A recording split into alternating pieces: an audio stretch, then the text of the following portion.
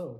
In this episode, I'm going to share with you 3 thoughts from Luke chapter 4, verses 16 through 21.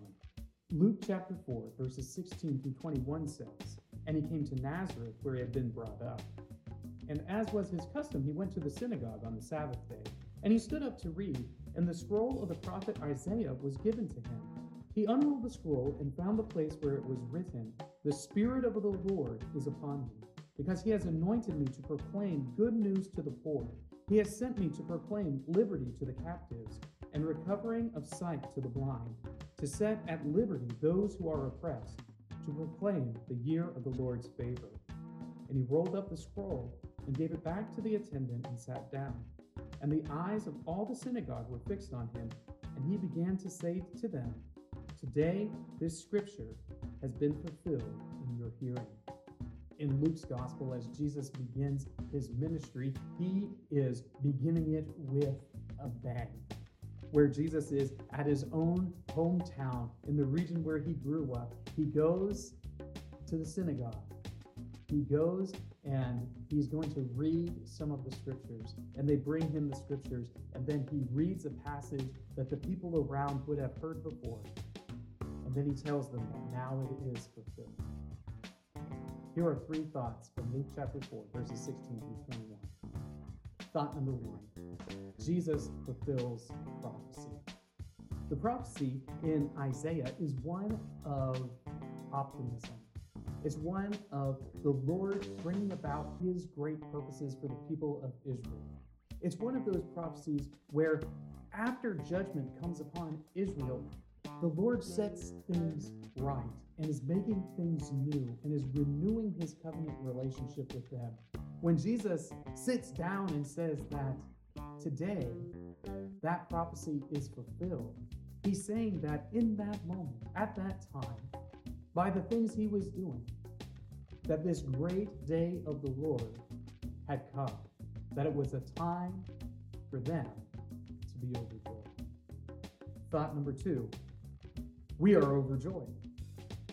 Think about what it would be like to be enslaved and then set free. Think about what it would be like to be under oppression and then have that oppression lifted. Think what it would be like to all of a sudden have all of the weights that weigh down upon your life lifted off of you. How light you would be. You would be overjoyed. That's how the people who hear Jesus and understand him are at the fact that he has fulfilled these prophecies of the coming of the day of the Lord. You would be overjoyed. You would be so ecstatic that that which has bound you has been loosened, that you've been released and set free. So for those who hear Jesus, who accept his message, who embrace him and place their faith on him, it's an occasion for great joy. For those who reject him, it's the opposite.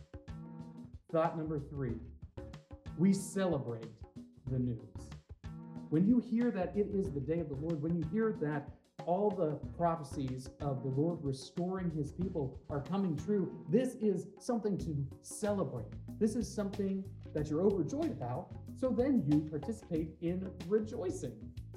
You celebrate the good news of the gospel because you recognize that while you had been enslaved, now you are free.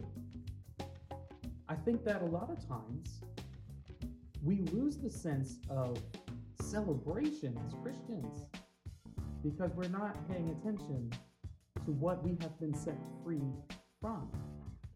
We're not recognizing that in Christ, our enmity with God has been removed, and we have a renewed, a restored, and a wondrous relationship with him.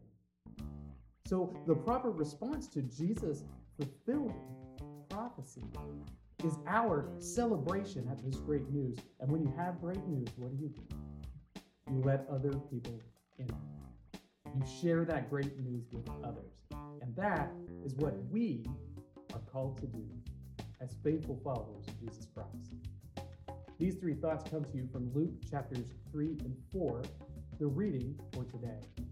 If you'd like to read through the Bible with me, you can do so by joining the Facebook group Through the Bible, where we are reading through the text of Scripture together.